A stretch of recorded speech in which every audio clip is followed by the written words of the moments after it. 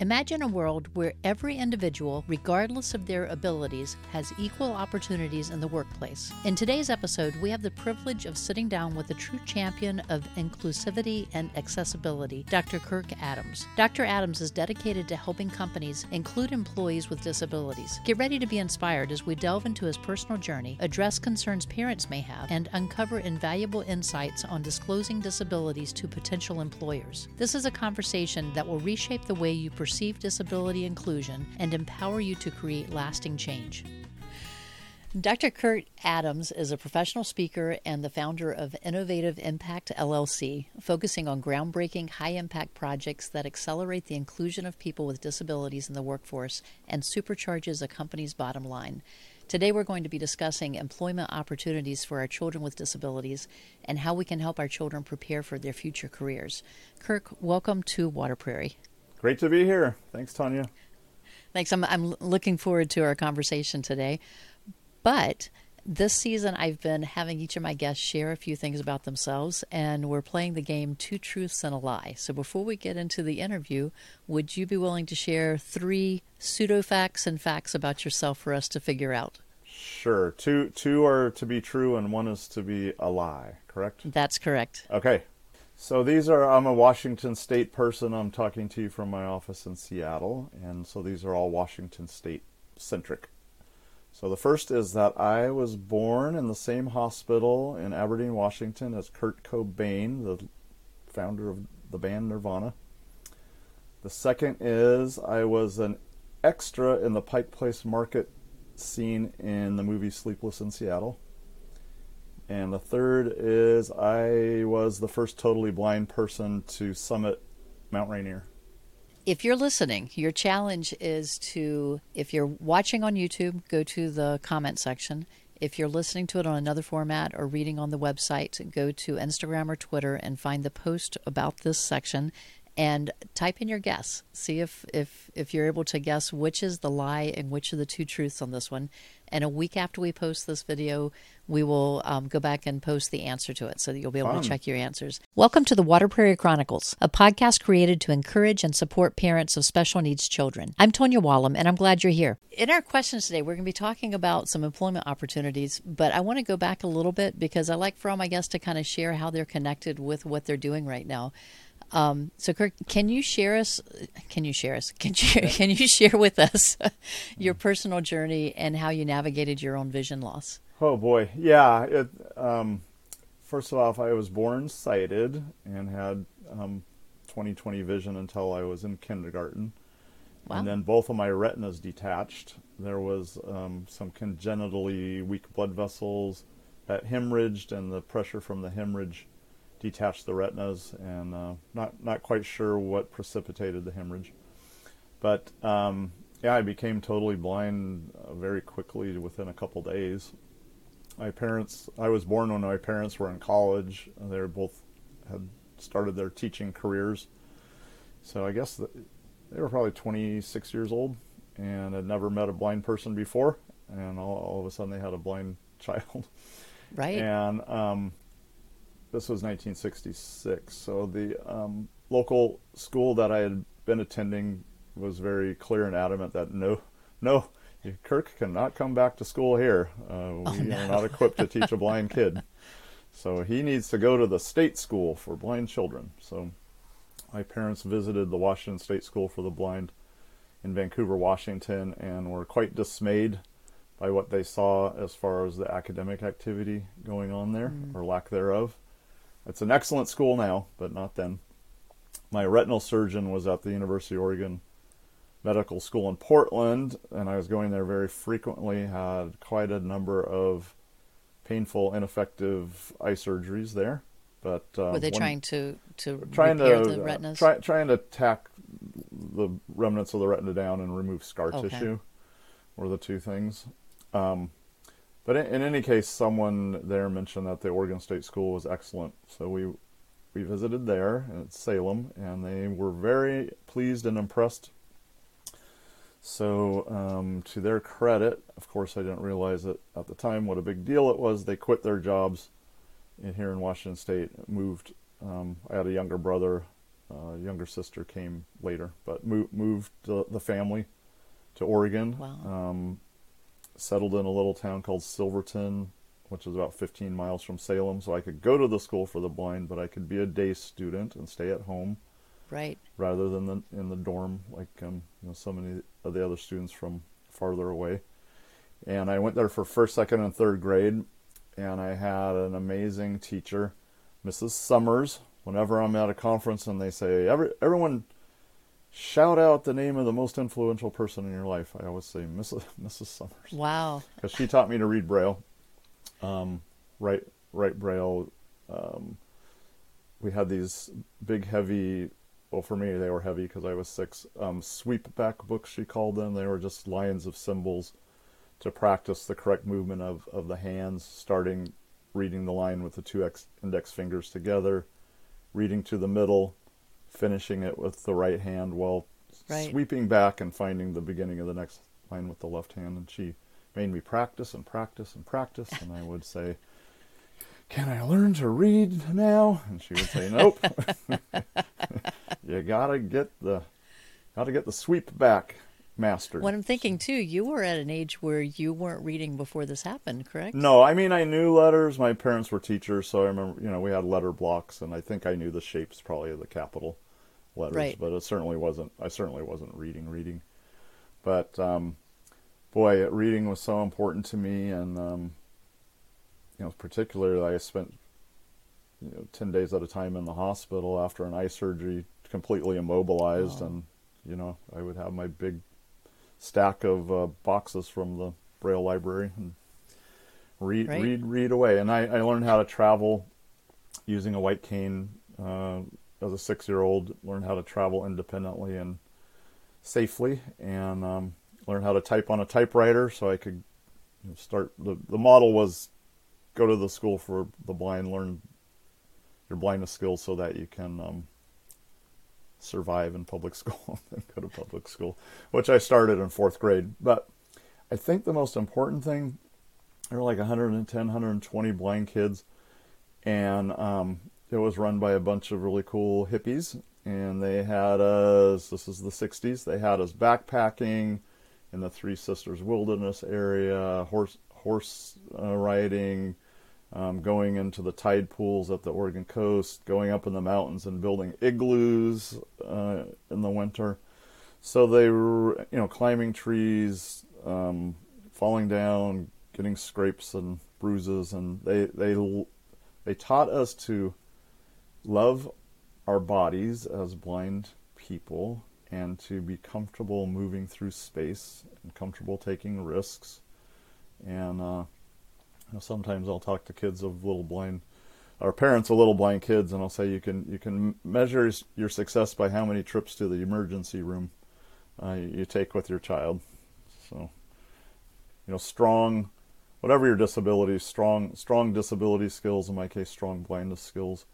That's a predictor of thriving as a blind adult. So, if parents are listening, have a blind child, the more time and emphasis you put on helping them to acquire these awesome, unique, special skills that blind people use to thrive, it'll be time well spent. We're going to fast forward to a couple of years later. Okay. So somewhere along the line, you became an advocate for inclusion and accessibility. How did that happen? How did you feel that was a calling that you had or something that you wanted to work toward? Yeah, so my parents didn't know any blind people. I didn't know any blind people. I grew up in small towns in the Northwest. I was always the only blind kid in school. When kids in small towns turn 16, 2 things happen. They get a driver's license, Yep. and they get a job. And I didn't get either of those right away. But then I did get a job. I was really into sports. My father was the basketball coach at the high school. And okay. I became the sports editor of the school paper. And in Snohomish, Washington, there was a arrangement where the sports editor of the high school paper got to write a weekly column for the Snohomish Tribune, the little weekly paper. So I got to Wow. write a column on high school sports. So I got paid minimum wage, and I wrote my articles and filled out my timesheet and got a check. And another early predictor. Kids, blindness is my thing. So when I say blindness, it really applies across disability. But less than a quarter of young blind kids get any kind of paid work by the time they're 23, and something like 70% of non-disabled Wow, 23. young people do.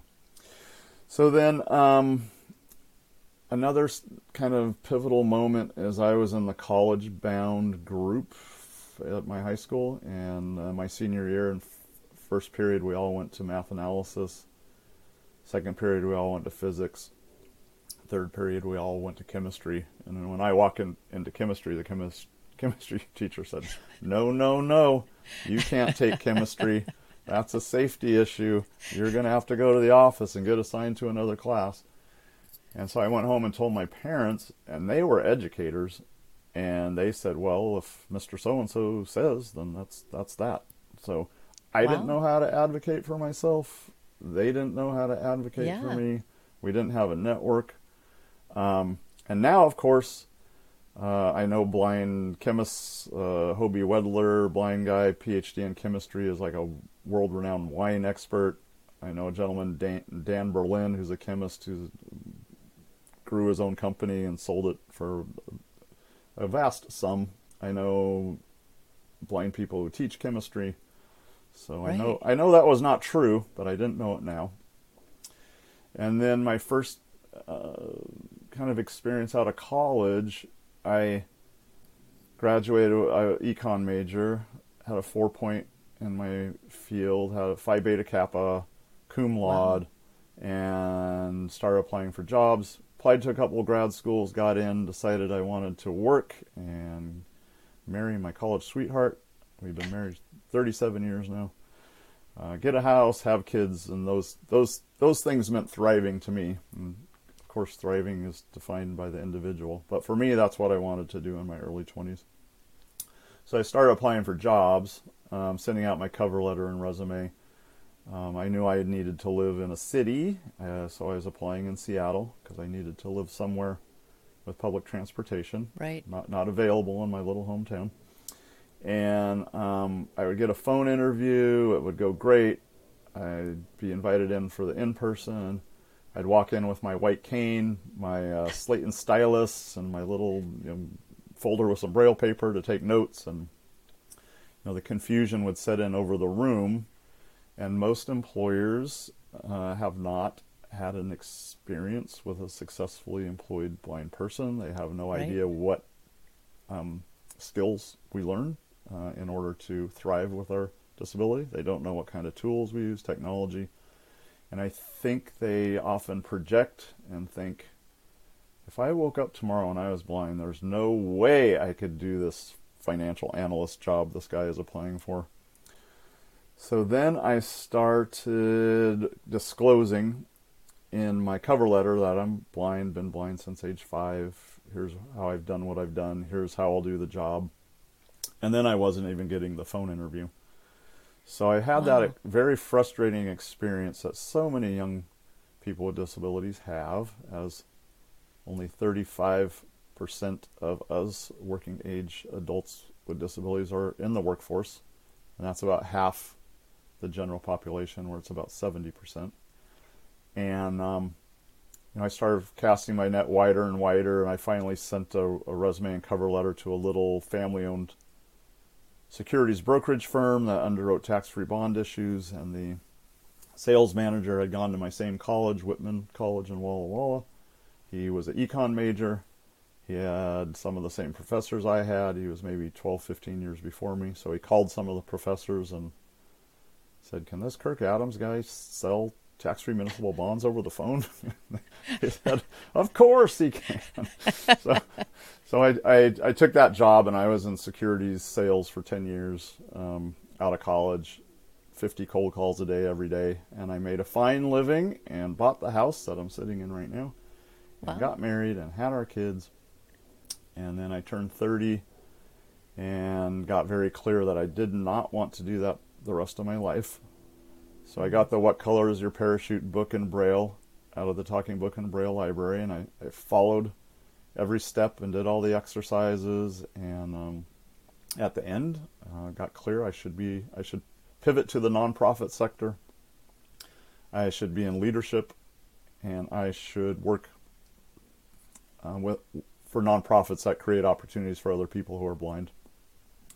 So I set out to accomplish that, and the next step, they say, is to interview people who are doing what you want to do.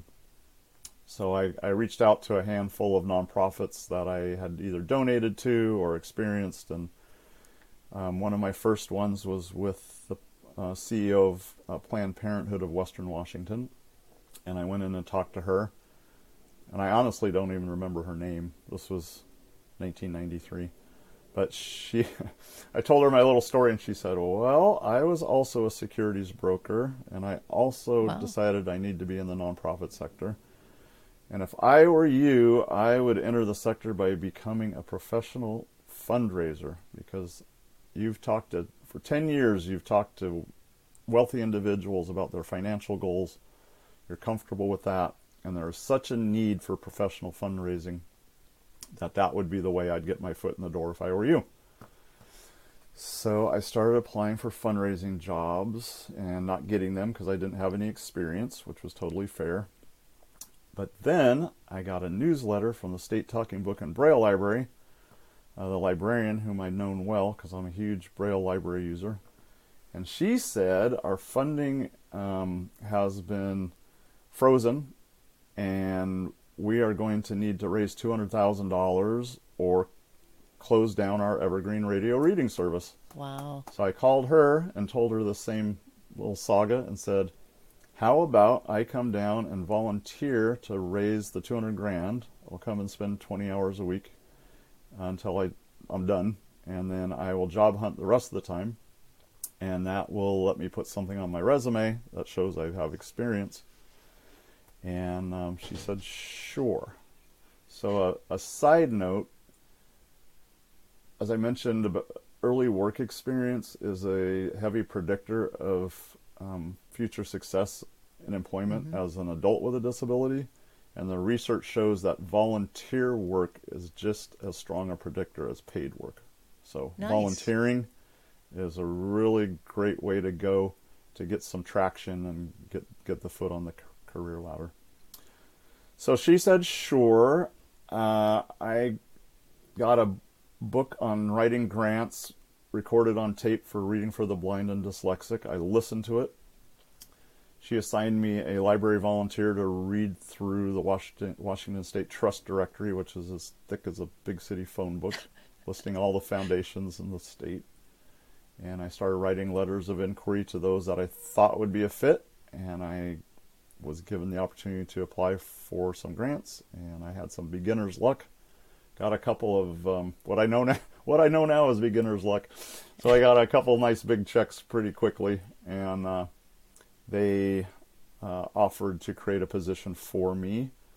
And so my first nonprofit job was a development officer for the Seattle Public Library Foundation, which was administering the statewide Talking Book and Braille program.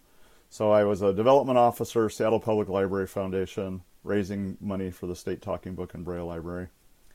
I did that for about 3 years, got very clear that this is my future, and went back to school and got a master's in not-for-profit leadership. Had a couple other fundraising jobs. Was hired by the Lighthouse for the Blind here in Seattle to start their fundraising program and their foundation. Did that. Was asked to take on more and more and more things. Was given the opportunity to intentionally by the Seattle Lighthouse for the Blind to go through a professional development process so that I would be qualified to apply for the CEO role when my predecessor, who was cited, retired. So I went through about a 15-month professional development process. They hired a search firm. I put my name forward. I was given that great opportunity to be the president and CEO of the Lighthouse here.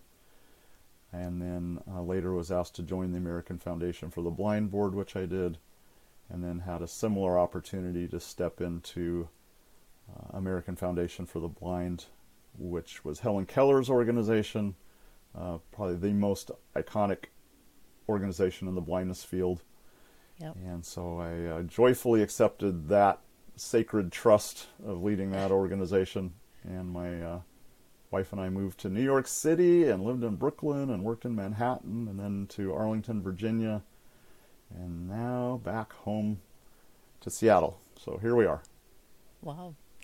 Well, it sounds from your story, you know that personal struggle of trying to get your name out there, and when you're telling the story of early on when you would go through the application process and then get to that face-to-face, I'm picturing a lot of our listeners are probably thinking that same thing for their child, or if it's an individual that's listening, they may have already experienced that. And that's why I wanted to talk about this today, because I think it's really important that we understand some of those pieces that need to be in place so that you can find success. And a lot of it, you made the comment that they were projecting their own ideas on. Yeah. If they were to lose their vision today, could they do the job or not? Right. Which is unfair. We know that looking at it. But I think it's hard for us not to, we try to connect, and we put our personal feelings into that connection, not realizing you had how many years of life to learn how to do that. You made another comment that after that experience that you included, I think in your letter, you said how you would address the issues. That's a question. If you have a visible disability, I obviously do because I'm totally blind and I use a cane. Right. When to disclose? When in the process do you disclose your disability? It's a kind of a personal choice. I think there's some strategy around it, and there's a lot more opportunity to be strategic now. That many employers are actively, intentionally seeking to be more inclusive of people with disabilities in their workforce. Well, I was thinking too, as you were talking, a lot has changed since you were at that stage of life. Thank goodness. However, there's still a lot of room that we need to improve. Oh, yes. And in my own experiences, as I see, I have coworkers who have different types of disabilities, but I see a difference in treatment depending on who it is, whether it's a customer that's coming in or a coworker, depending on their personality as part of it. How well can they adapt to change? How well can they, not the person who's disabled, but the able-bodied person that's coming in, they're projecting into that communication part. But I've also interviewed several guests who have had the same thing. Heather is deaf. She's working on her master's in social work right now. She shared how in an internship she was being talked down to, while her classmate that had the same internship was being treated with a higher level of respect by the same supervisor. And she had to call the supervisor out on it, that, I'm not deficient in my intelligence here. Right. I just can't always hear what you're saying. And so, yes, right. And so those advocacy skills do need to be there from day one. We need to really build those in our children so that they know how to speak up. Yeah, and one really relatively easy way is to include your child in the IEP process. So, the individualized education plan that kids with disabilities are entitled to, and there's a process where you work with the school to outline what they're going to deliver to your child, and have your kid in those meetings from the beginning, even if they're really little. I was going to ask how young would you include them? As soon as you have one, and they don't need to be actively involved perhaps, but just say, we're here, we're going to talk with your teachers, there's some really cool stuff that you're going to learn, and we just want to make sure that we're all set up to teach you these wonderful things, and we're a team, we're working together. And sometimes the actual IEP is not such a team experience, but the IEP is crucial. And I tell parents, if they have 6 people in the IEP meeting, you have 7. You know, if you need to have it in the gym, have it in the gym. Right. It's super important, and not every school district is as cooperative as others. It's a little bit hit or miss depending on where you happen to live. I know for my own children, the school, especially when before they were 14, because parents that are listening, when your child hits, I believe it's 14, Yeah. they're required to be invited to be included. But before that point, you're the one that's being invited. The child's not on that invitation. But they would always schedule during the teacher's planning period, so my child would be in class somewhere, Mm-hmm. and I never thought until they were older to pull them out. Yeah, and yank bring them right into the out, meeting. or yank them right out of class. Yeah. They'll never learn as much in that class as they will in that hour of the IEP. Well, and I think it is good. And there were times when I would be at the IEP meeting, and I remember at one point pulling out my child's picture and putting it on the table, Mm-hmm. and just telling the team, we need to remember this is why we're here. It has Right. nothing to do with budgets or anything else. And And if the child's sitting there, I would certainly highly 100% pound the table. Say, bring a successful, thriving adult with your child's same disability to that meeting. You can bring whoever you want, but for instance, in blindness, there's the National Federation of the Blind, American Council of the Blind. They have chapters. They have a network, a structure. If your child is blind, you can contact the federation or the council and talk to the president of the local chapter and say, I have an IEP coming up. I need a successful blind adult with me, and they will make that happen. All disabilities have structures and associations and groups and Facebook groups, and as I mentioned before, my parents had never met a blind child until I woke up in the hospital as a blind person.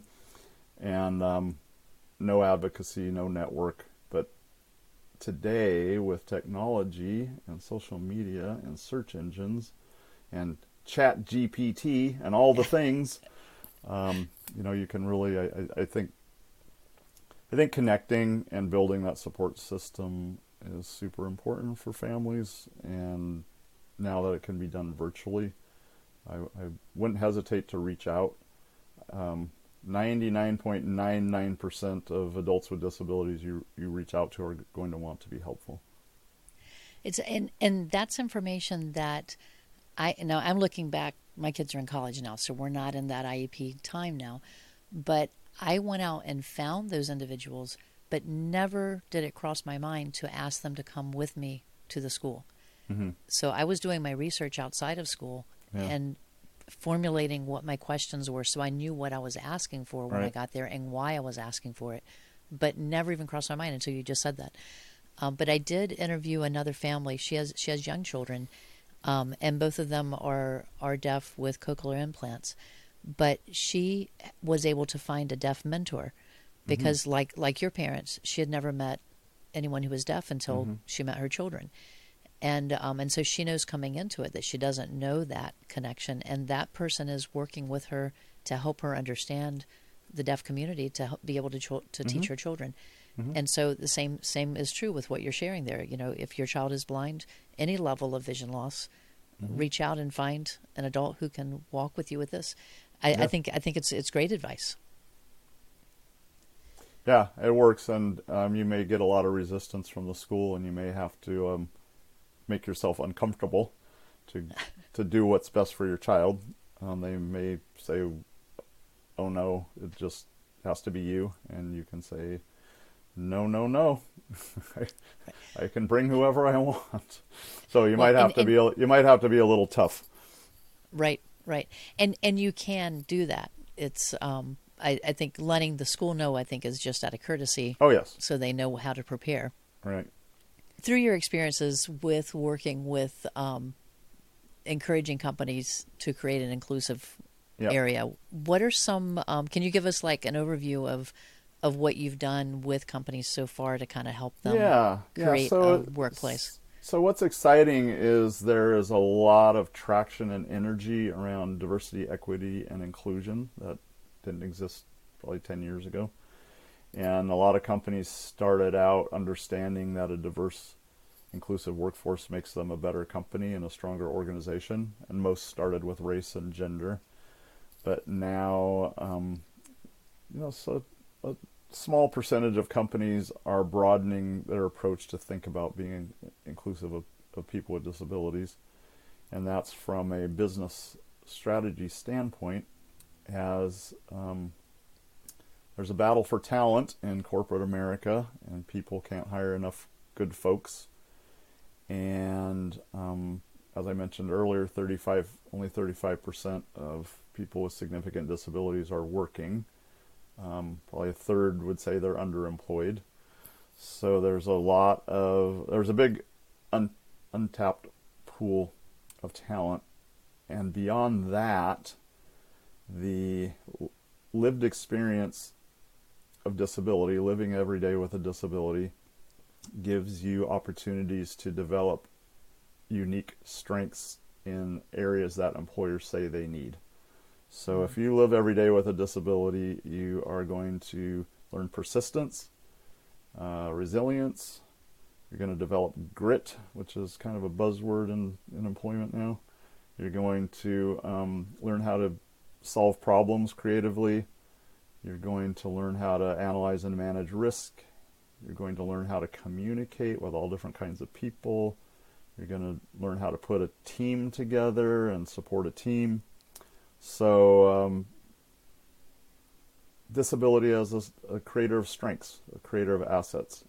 And so to have those conversations with those companies who are trying to get a competitive advantage and find those who want to be intentional about including people with disabilities, those are the types of companies I'm looking for and finding, which is super cool. So I'll give you two examples. A manufacturer called United Safety Technology, they were a manufacturer of personal protective equipment. They set up a factory to make respirators right when the pandemic started. The Department of Defense became a customer. They subsequently got a $100 million grant from the Defense Production Act to stand up domestic production of medical gloves, because the bulk of medical gloves are imported, and we ran into shortages during the first phases of the pandemic. So right. Our first line responders didn't have what they needed. So strategically, the government has decided we need domestic sources for all PPE.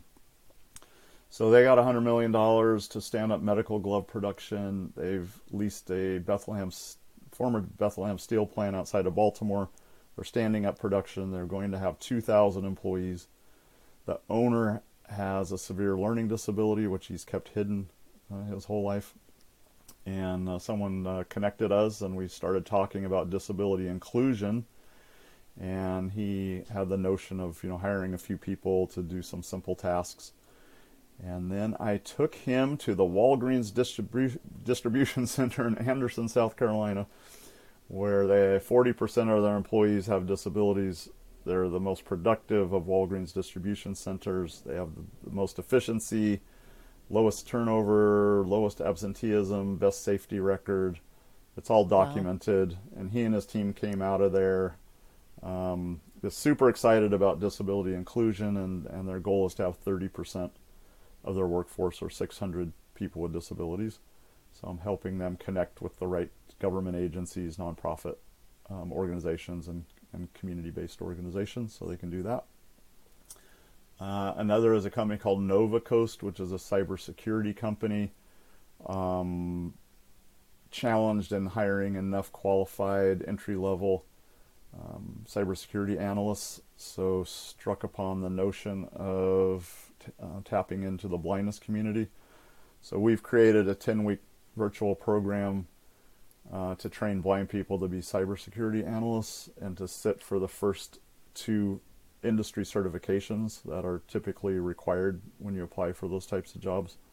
It's called the APEX program, so people can find it at theapexprogram.com. And we're just launching with our first students. We have, I've had the opportunity to go to 2 cybersecurity conferences that Nova Coast puts on, and I've talked to probably 90 chief information security officers from Blue Cross Blue Shield, Kaiser Permanente, Chase, AT&T, big companies. They all face the same challenges. They can't find enough cybersecurity people to hire, and they're all very, very eager to interview any blind person who goes through this program and gets those 2 certifications. So those are 2 examples. So the cybersecurity, so it's a 10-week program, but do they need like a college degree before that 10-week program? No. And I'm learning a lot about cyber. Degrees don't matter. Certifications matter. Okay. So this is 200 hours of training, 20 hours a week. You have to do 20 hours each week for 10 weeks. You can do the 20 hours whenever you want. But then there's a 1 week of hands-on with a mentor where you're actually doing cybersecurity analyst work. And then you sit for the 2 certifications. They're administered by Pearson. I've worked with them. So the tests are accessible with screen readers. And people can do the tests from home using their own equipment and software they're used to. So I think it's going to be a winner, Tanya. Yeah, well, it sounds like it, because then you're not, so you're able to work from home. Yeah. Well, there are some remote and there are some that require being on site. Just depends on the customer and the contract. Okay. But I will say this, back to disclosing, whether you disclose your disability. It's really now you can decide based on, is it going to be helpful to me to let them know I'm disabled, or maybe not. So if you look at companies, there's an organization called Disability In, which you can go to their website, disabilityin.org. It's 400 plus companies who've all made commitments to including people with disabilities in their workforce, in their product and service design and marketing, and in their supply chain, so to do business with disability-owned business. But all of those companies have a specific target and commitment and mission to employ people with disabilities. So in that case, it's good that they know you have a disability. Another thing people can do if you're thinking about working for a larger company is take a look at their website and just look for a couple things. Look at their diversity, equity, and inclusion statement, and does it specifically say disabilities in their official statement? Has the CEO or the board chair made that statement? Do they have an employee resource group, an ERG, that's focused on disability? And when you look at their recruiting and hiring page, do they ask if you need any accommodations as a person for your disability? If it's yes to all those things, then that is a company that has a predisposition to hiring people with disabilities. I would move them up higher on my list.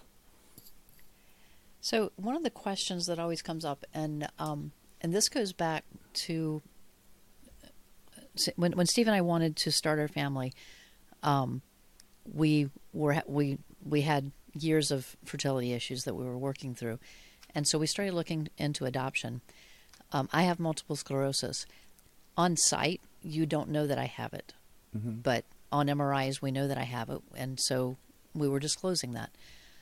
But we were actually turned down by even the foster care system because in their mind, I wasn't healthy enough to raise a child. And so now this was, well, my daughter's 22, so this was probably about 25 years ago. At the same time, I was running international programs in New England, student programs, and one of the families that I had hosting for me, the husband had MS. He disclosed it to me because he wanted to be fair to the child coming to live in the home, because he knew there would be times when he would need, possibly need some type of medical treatment. He wanted that to be open. But he wanted it to be clear that I could not say anything to anyone else because his job would be in jeopardy if they knew that he had MS. Yeah. So things have changed in 25 years, but I think you still some. have that. They've changed some. There have been cases where a state agency has wanted to remove a child from two blind parents. And I Yeah. there's terrible stories. It's, and well, to you and I, because of our personal experience, that makes no sense to us. Right. And so what I'm thinking now is, right, so I have two children who will be in the workforce soon. They'll be through with school in the fairly near future. My pocketbook is hoping it'll be sooner rather than later. I've been there. I had 2 back to back myself. But but both of them have disabilities that they're going to have to decide, do I disclose this or do I not? And both of them are going to need accommodations. So the question that's coming to mind for me is, if you disclose it up front, you take the risk that you may not even get the interview because they know about it. If you don't disclose it up front, can you now still require that they provide accommodations for you? Absolutely. Okay. Absolutely. So so you don't have to disclose it until after you've gotten the job if you don't want to. No, they can't ask you either. Okay. But if you're in a wheelchair or you have a long white cane in your hand, you might as well just cut to the chase and say you may be wondering how I am going to successfully perform this job, and here's how. Because you want to be a problem solver, not a problem creator. Right, and accommodations. I mean, ADA does provide protection that wasn't there years ago. Right. But getting past the point of them finding another reason not to hire you is kind of the challenge, I think. So, and that I know what protections are there. I meet successful people all the time who are disabled, but my mind still says there has to be a certain percentage of unfair situations that are still out there. Of course. Yeah, I mean, you talk to the average employed blind person, they've had to send out 20 times more resumes and go on 10 times more interviews than the sighted people who have the same basic education experience. And how many are taking another job because that's the one they could get and not the one where they're many. Yeah. So I just want to mention reality that to thrive as a person with a disability, you have to do more stuff than your neighbor next door who doesn't have a disability. You need to learn more. You need to develop more patience and forgiveness and resilience than the person next door. So in school, when I was at the American Foundation for the Blind, quite some years ago, they developed a concept called the expanded core curriculum for blind kids. Right. And it basically said, as a blind kid, you have to learn everything the sighted kids do, and these 9 extra things that they don't. So that's using assistive technology, traveling independently with a mobility device. Advocacy is on the list. So that doesn't end when school ends. As an adult and in transition, it's just the reality that you have to probably work harder and focus more and pay more attention. And the flip side is, like I said earlier, that allows you to develop some really great strengths and skills.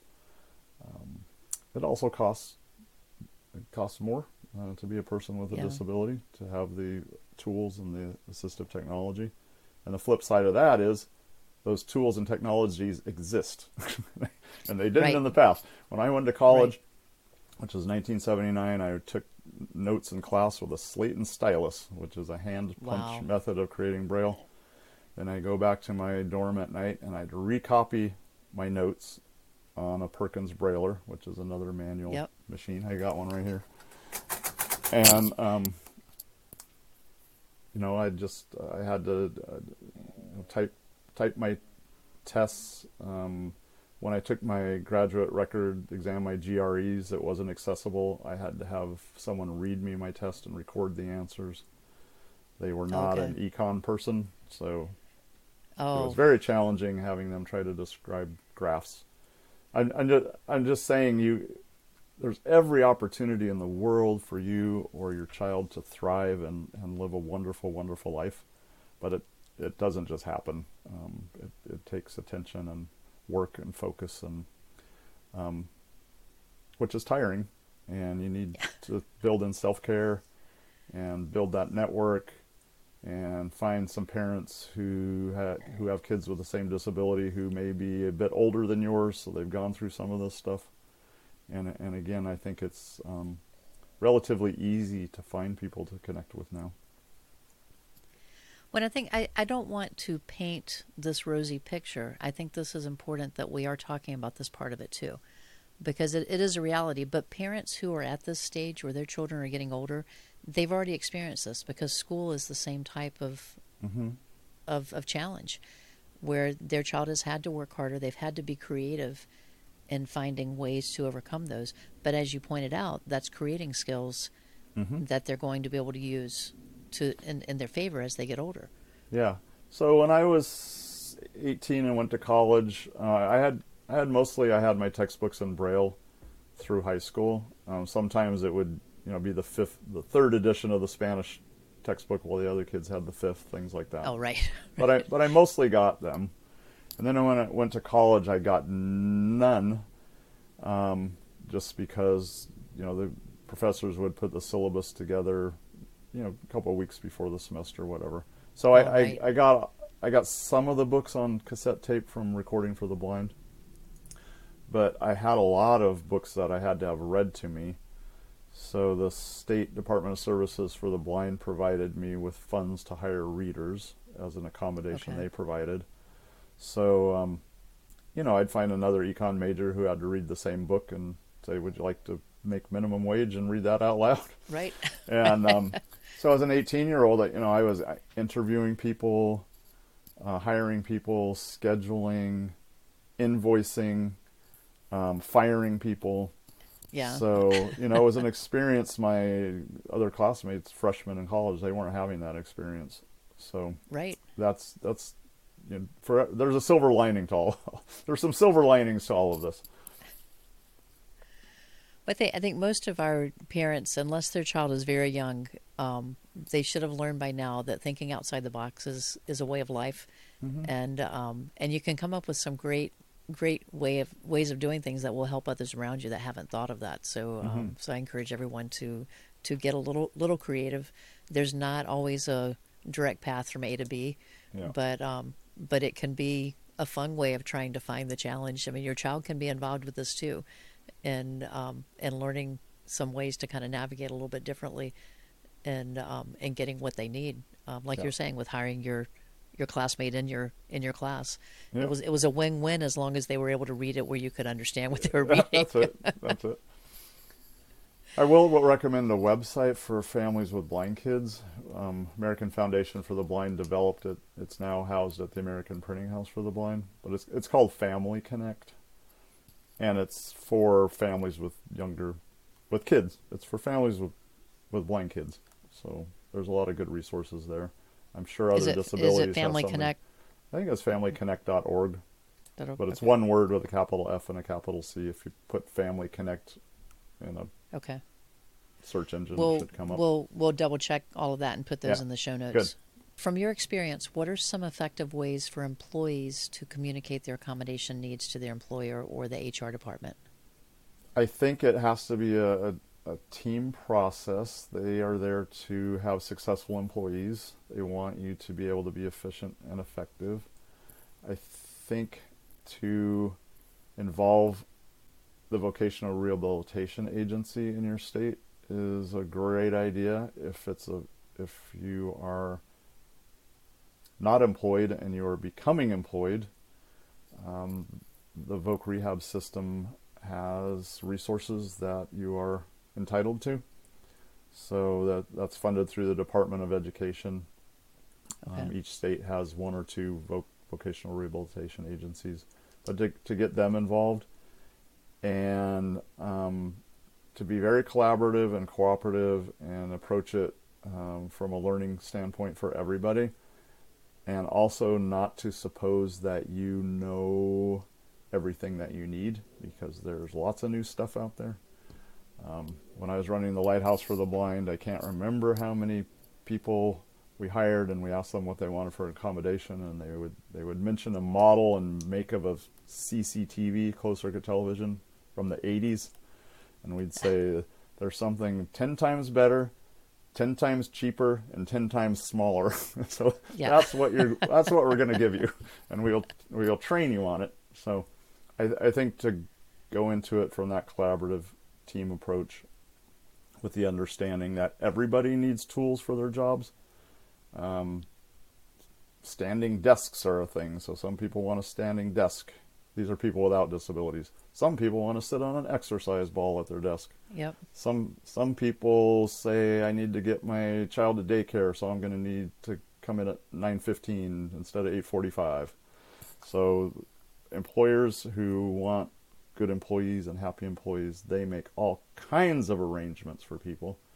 And people with disabilities just have a unique set of arrangements that need to be made.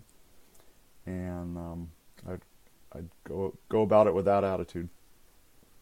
Yeah, because you're not saying that you can't do the job. You're saying, I can do the job. This is how I'm going to do it.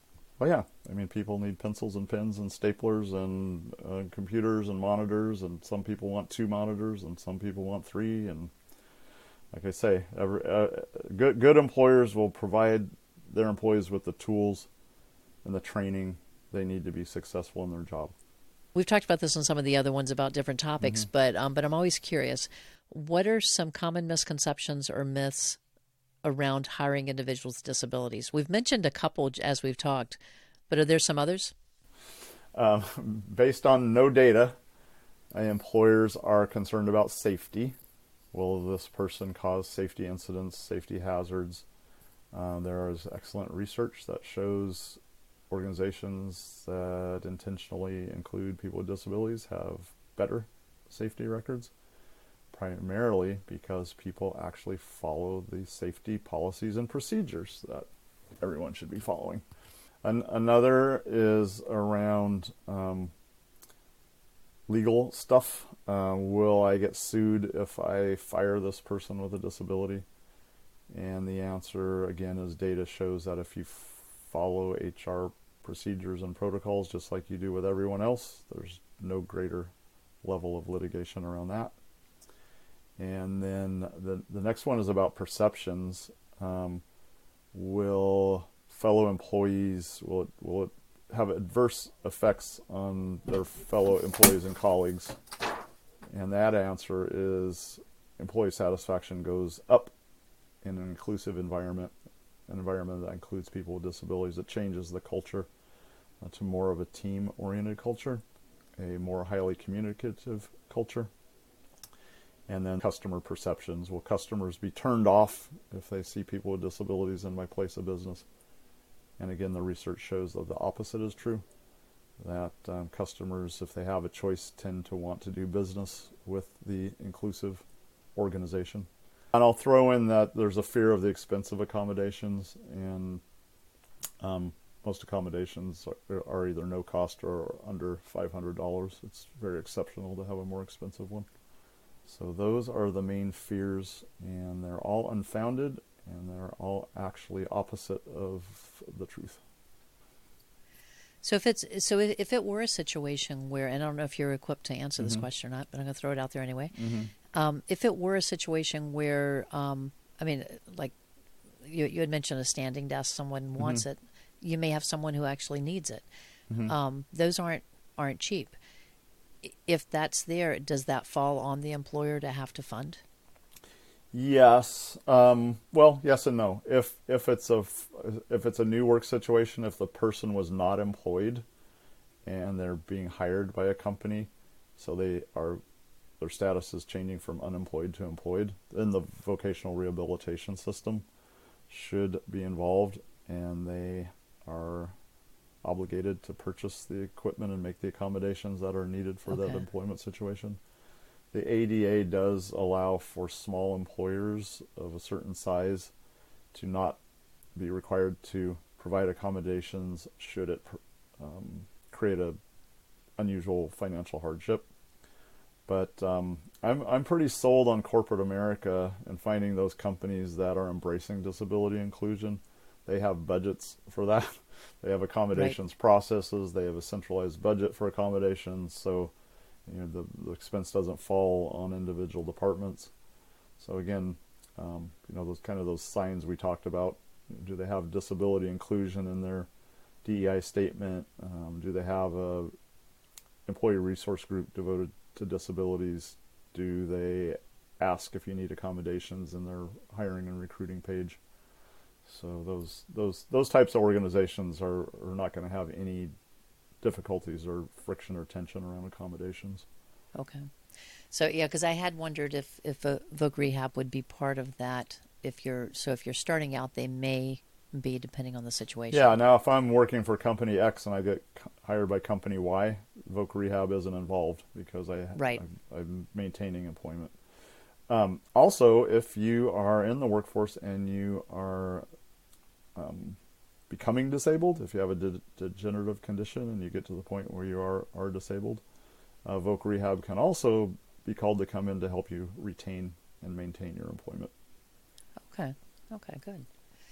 The and parents, we've mentioned Voc Rehab before, but if you haven't heard those, I'm assuming this is the same in all states. At age 14, you can refer your child for a consultation with them, or they can self-refer themselves, or a teacher can refer them. Yep. They're pretty much anyone can refer the child from starting at age 14. And I would highly recommend that you get involved with them at that point to start talking about their education beyond high school. They can help you with IEP meetings. They may have some resources. Many Voc Rehab agencies has summer work experience programs for older high school kids. They have a lot of resources that are underutilized. Yeah, and unless your school has mentioned it to you, you may not be familiar with that. So, so that's anytime we can mention these, that pretty much every state's going to have. Everyone who's listening, who's in the U.S. at least, can look for this. The other thing for blind parents, since our parents of blind children or blind parents, the National Library Service for the blind and print disabled is a great resource.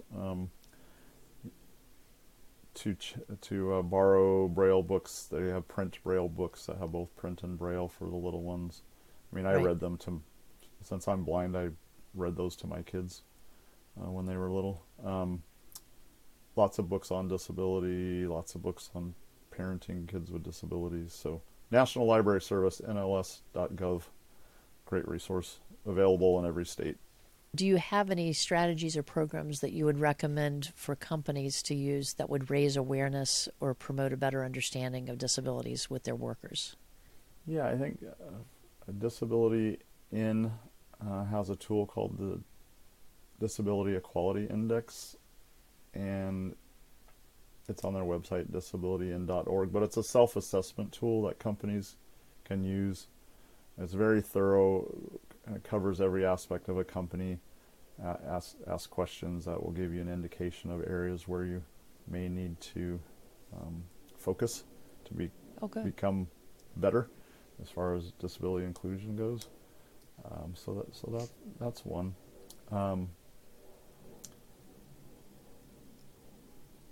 It really depends. I think partnering with nonprofits is a great way. In every community, of any size, there are community-based nonprofits that have a mission of supporting people with disabilities in employment. And so to do two things. One, if a company is interested in hiring people with disabilities, connect with your state vocational rehabilitation agency. There's a research study that shows out of those companies who say they want to hire more people with disabilities, less than 10% are connected with vocational rehabilitation system. And an example, in California, there's 8,000 blind people with open cases with their blindness VR agency right now. So there's 8,000 people. 8,000.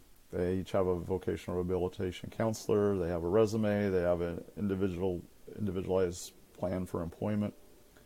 So in Washington State, where I live, there's probably about 1,400 blind people with open cases with the Department of Services for the Blind. So yeah, connect. Just do a little search engine work and find out the nonprofits in your community that have that mission, and connect with vocational rehabilitation agency. First off, after they fall off their chair with joy that an employer has reached out to them and wants to hire people, they'll give you lots of help. Is there anything that you want to add to what we've discussed on that? To be successful in any major endeavor, you have to align all the stakeholders. So there's silos out here, but there are organizations and agencies that have a common goal, and that's to get more people with disabilities in the workforce. So really it takes government, corporations, nonprofits, and the community working together. So what I do in my consulting practice is basically find the right people from each of those groups and bring them together around a table, virtual or real, and say, define our common goal, and then look at roles and processes. Who has what programs, who has what assets, how can we fit all these together to create pathways for people with disabilities into careers. So if you're a company, reach out to the nonprofits and the Voc Rehab. If you're a Voc Rehab person, reach out to your companies and nonprofits and around the circle. We've talked in past episodes about some of the between SSI, SSDI, as parents are looking for future planning for their child, things like that. But what we're talking about today would actually eliminate the need for that if we can get a young adult into a career that would support them. Yes, those things are resources, and they need to be considered. And couple things, many people don't use those assets to their fullest as far as for instance, gainful employment, the types of expenses that you can put up against the gainful employment limit. So each area in the country has an ombudsman that is paid for by the Social Security Administration. That's to help you with your benefits planning, to understand it all, to take full advantage. They're usually a nonprofit that's contracted by SSA, but to find your Social Security ombudsman is a really smart, good thing to do. It doesn't cost you anything, but you can really understand it and use it to full advantage. And then it's career planning and benefits planning as your child gets to school to work transition, to take that into account, to understand what kind of wages they would need to move beyond that resource. So it's important to use it, but it's also important not to get stuck by it. So well, that's what I'm thinking, because there are so many financial limitations if they are relying on that. Many families are reluctant to separate from that source of income, but there are trial periods and ramp-up periods. So really incumbent upon you as a parent of a child with a disability to understand it. And again, there are people who are paid to help you understand. And so find your Social Security ombudsman. So how are you spelling that? Ombudsman. OMBUDSMAN. And I think it's a formal designation. They're all called that. So if you just I completely if you live in misspelled Pittsburgh, yeah. Well, just if you live in Pittsburgh, search Pittsburgh Social Security Ombudsman, and okay, something will come up. Yeah, I've never heard of that before. So that's another. I used it a lot when we were running the Lighthouse for the Blind here in Seattle. We had 250 people were blind and deafblind, many who were on SSDI, and our mission was to get as many people beyond that resource into self-sufficiency. Right. So we had individual benefits counseling done for many people. So that it's a question that I had not asked anyone before, but to me that the potential of earning increases dramatically if we can get someone into a career. Yes, absolutely. And then again, I've had experiences where people would not want to be promoted, or would not want to take extra training, or would not want to work full time. in fear of losing that check. So it's a thing, and Right. it needs to be considered, and it needs to be utilized to the fullest. If your child has a disability, they're entitled to that resource, but they shouldn't be constrained by that resource. Right. So And there to are dig into it and children who are going understand to it is need it. good. Mm-hmm. Yeah, Yeah, and sure, sure. yeah, it is there for a reason. Right, But I don't want that to be the automatic fail safe that every parent's going to right. go to if there's other options for their child too, because you're talking about your first job. You realize that was not your career path Mm-hmm. that it should be. Right. Let's help them find a fulfilling future Mm-hmm. path for them, for each of these children. Yeah, and kids with developmental disabilities, multiple disabilities. The leading cause of blindness in infants now is cortical visual impairment. So it's not Right. the eye function; it's how the brain processes the information. So most of those kids have additional developmental disabilities.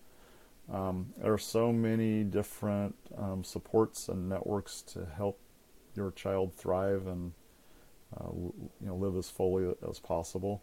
So I've worked with hundreds of nonprofits who support people in employment with severe and multiple disabilities. So there's job carving and job sharing and job coaches and all sorts of resources. So you just need to reach out and connect with those resources. So, Kirk, we've talked about a lot of different things here. How can our listeners get in touch with you? Yeah, I use LinkedIn a lot. So Kirk Adams, if you just put in Kirk Adams Seattle, I should come up. My consulting firm is called Innovative Impact LLC. The website is under construction. I'd love to talk with anyone who's listening that I can be helpful to. So please don't hesitate to reach out by email or on LinkedIn. So, parents that are listening can contact you. Would Absolutely. you also be open to businesses if someone's working with a business that may want to know Absolutely. more about inclusion? Oh, absolutely. Okay, Yes. excellent. So, what other projects do you have going on? Anything else you want to share with us?